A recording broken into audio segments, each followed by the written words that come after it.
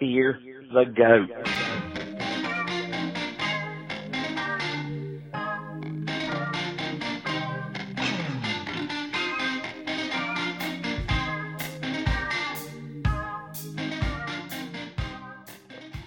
It's interesting to me personally. I have an interest because you take Chernobyl, and I've watched a bunch of videos and stuff about Chernobyl in the last couple of years. And that was one of the worst nuclear accidents, allegedly. The worst, I believe. Well, I would argue that the worst would be bombing Japan. But hey, what am I? Well, that was, yeah. I mean, in terms of a non-deliberate nuclear disaster, it had to be the worst. Okay, but you know what? In the coming forward, if we have another nuclear incident like Chernobyl, you'll go back and look at how they handled Chernobyl, and it'll be like a picnic for kids in the park. Because the interesting thing to me about Chernobyl was the fact that because they were Soviet and it was Russians, and you were told what to do, they just came in and said, hey, everybody get on a bus, don't pack clothes, don't do anything, just get on a bus and leave. And everybody did. Yeah, adios. No exactly. Questions asked, no property rights, just go. And then when they got wherever the hell they sent them, they went, by the way, this happened to your f***ing home or where you live. Okay. Is that bad? We could argue that that's a very disgusting and horrible way for people to behave. But at the same time, would you rather be in San Francisco where they're going, oh, I got on my pink tutu, I'm going nowhere, I'm staying here, and have a big f***ing argument? Well, or people go, okay. Yeah, well, in times of disaster, people are pretty ready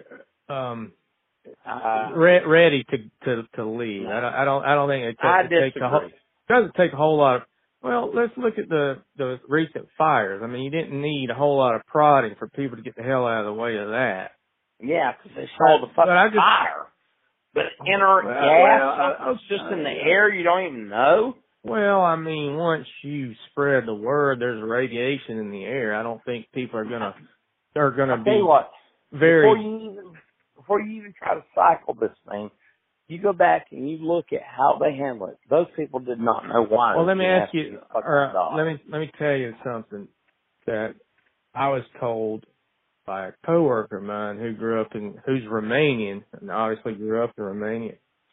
I don't remember exactly which year that was, but he was a kid in school, and when that happened, he was in Romania, and I'm not exactly sure what Chernobyl is in reference to Romania, but apparently the winds were blowing their direction, and they were forced to not evacuate, but to take shelter due to the wind currents during the disaster. And they had that's true. Yeah, that's true. The Geiger counters were going off there where he was at, and he just relayed that story to me, as being a school kid in Romania and having to kind of duck into a shelter during that catastrophe. I can call a Lithuanian friend and put him on three-way call with us, and he probably, actually, I think he and I have had this conversation. He can recount that shit to you as well, but that's not the point.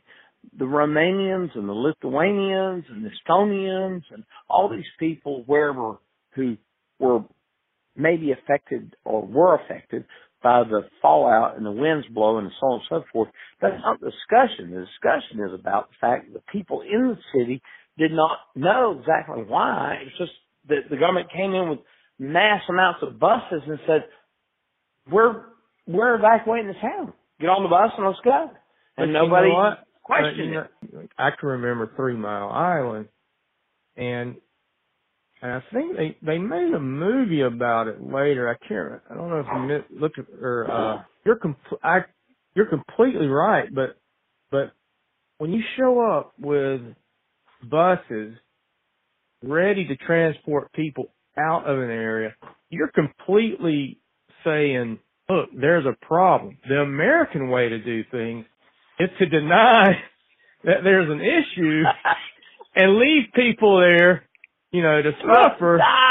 Yes. Yeah. That's okay. I mean, and I think that's exactly what, like, I don't remember there being a huge evacuation in 3 Mile Island until it was terminal.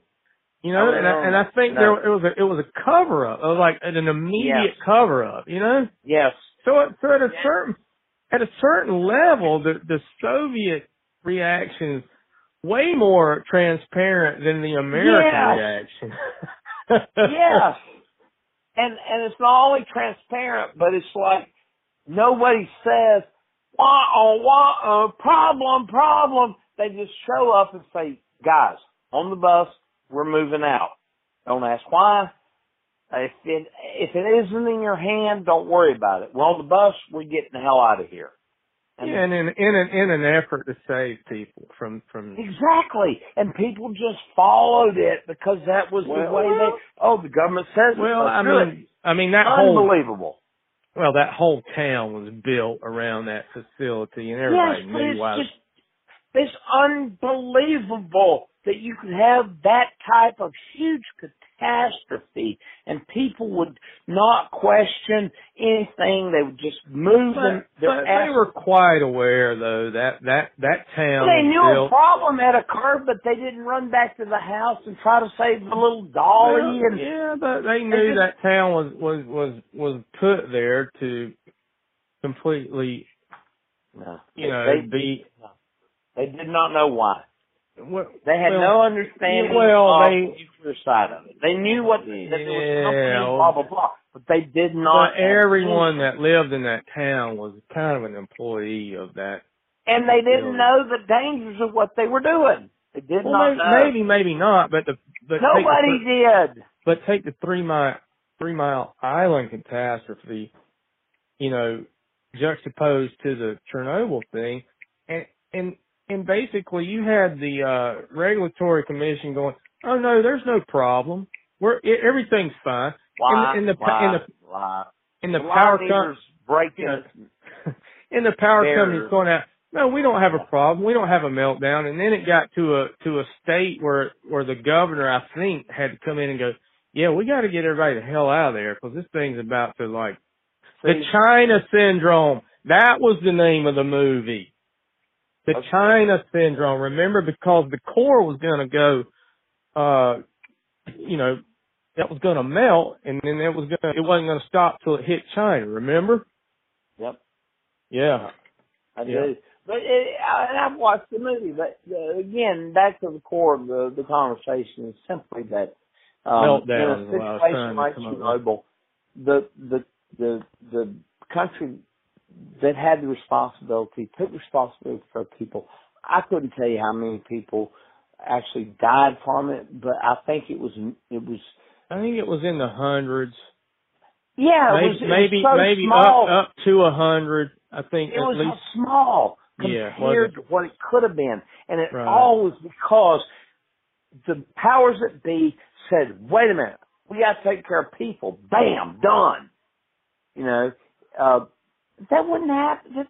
That does not happen in our society. Well, we always have a catastrophe and then litigate it later. Well, first, whatever company created it, because it's going to be some mega corporation. It's not going to be a government entity like that was. It's going to be a mega corporation.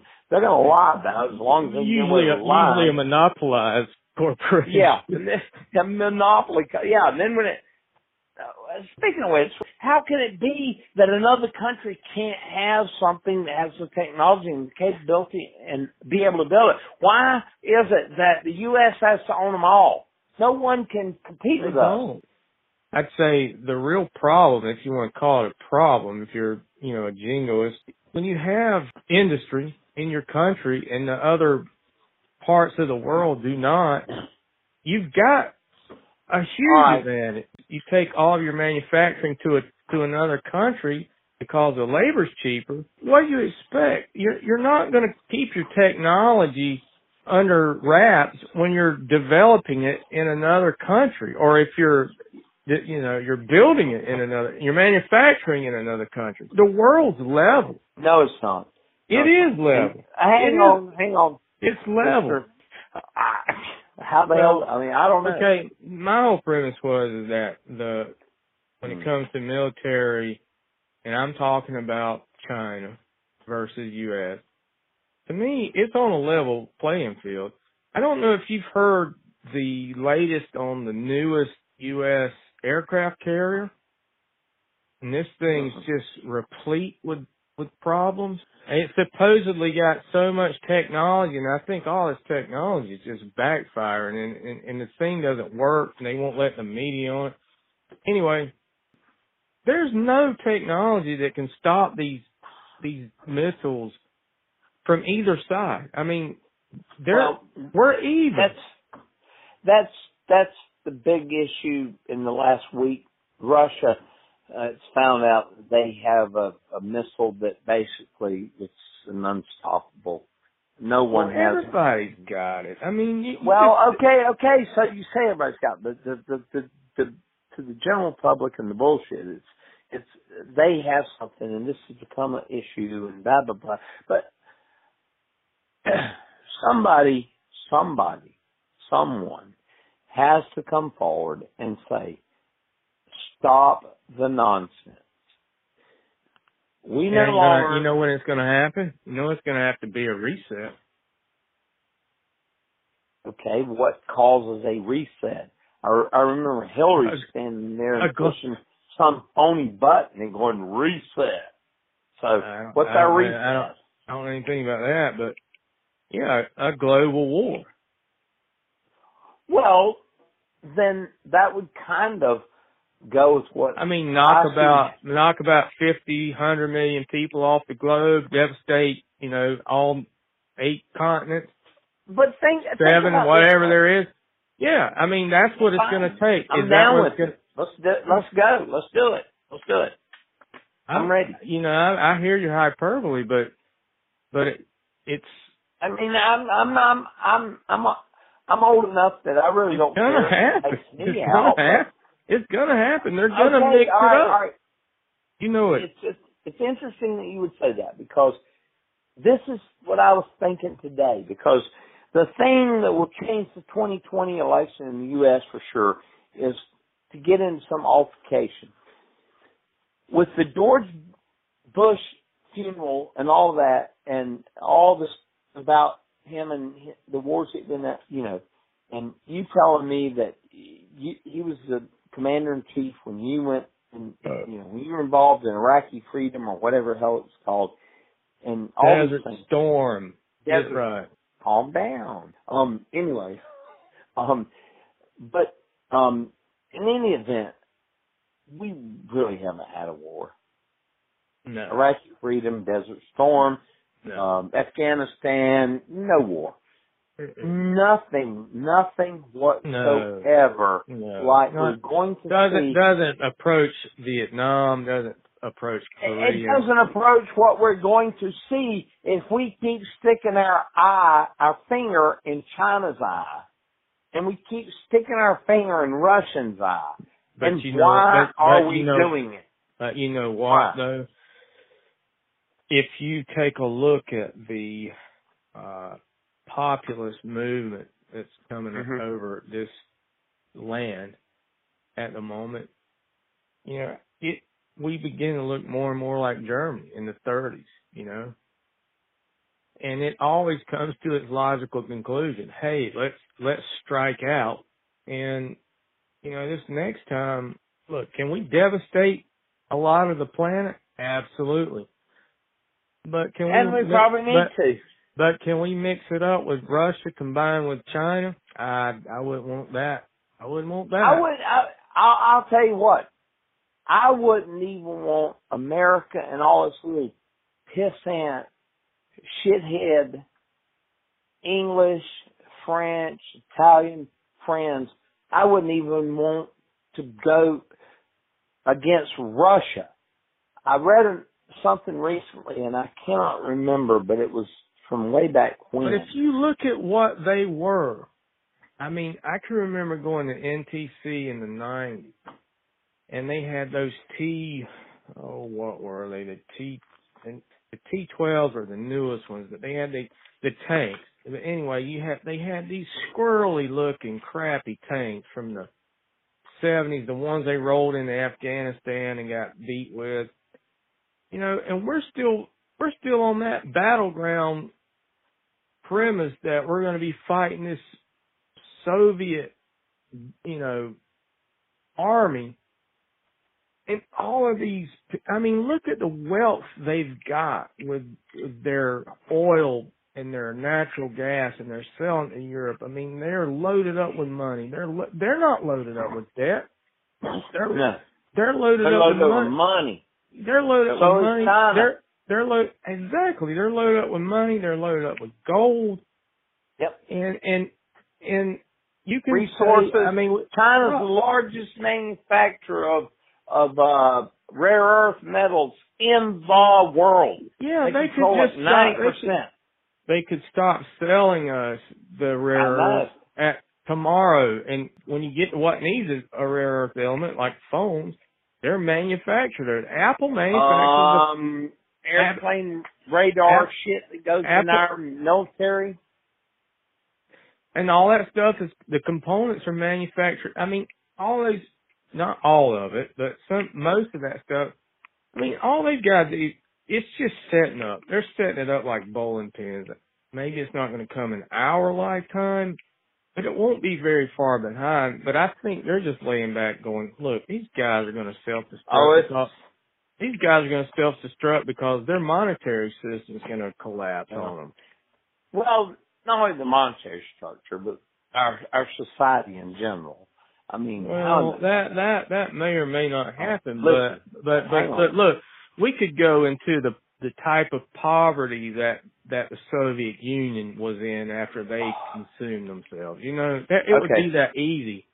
All right. Well, we're socially coming unraveled. Absolutely. Let me give you an anecdotal, or whatever. Anecdotal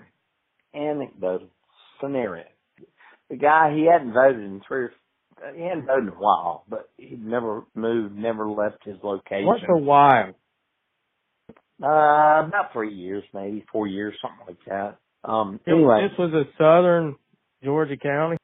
Anyone can take any inference they desire, but the county was particularly, there's not much industry there. There's nothing that really goes on there. It's sort of agrarian. It's very redneck. And in any event, the individual that we're trying to discuss is the white individual who just wanted to go vote for the freaking governor. And he was, anyway, he went and they said, no, you can't because he hadn't voted.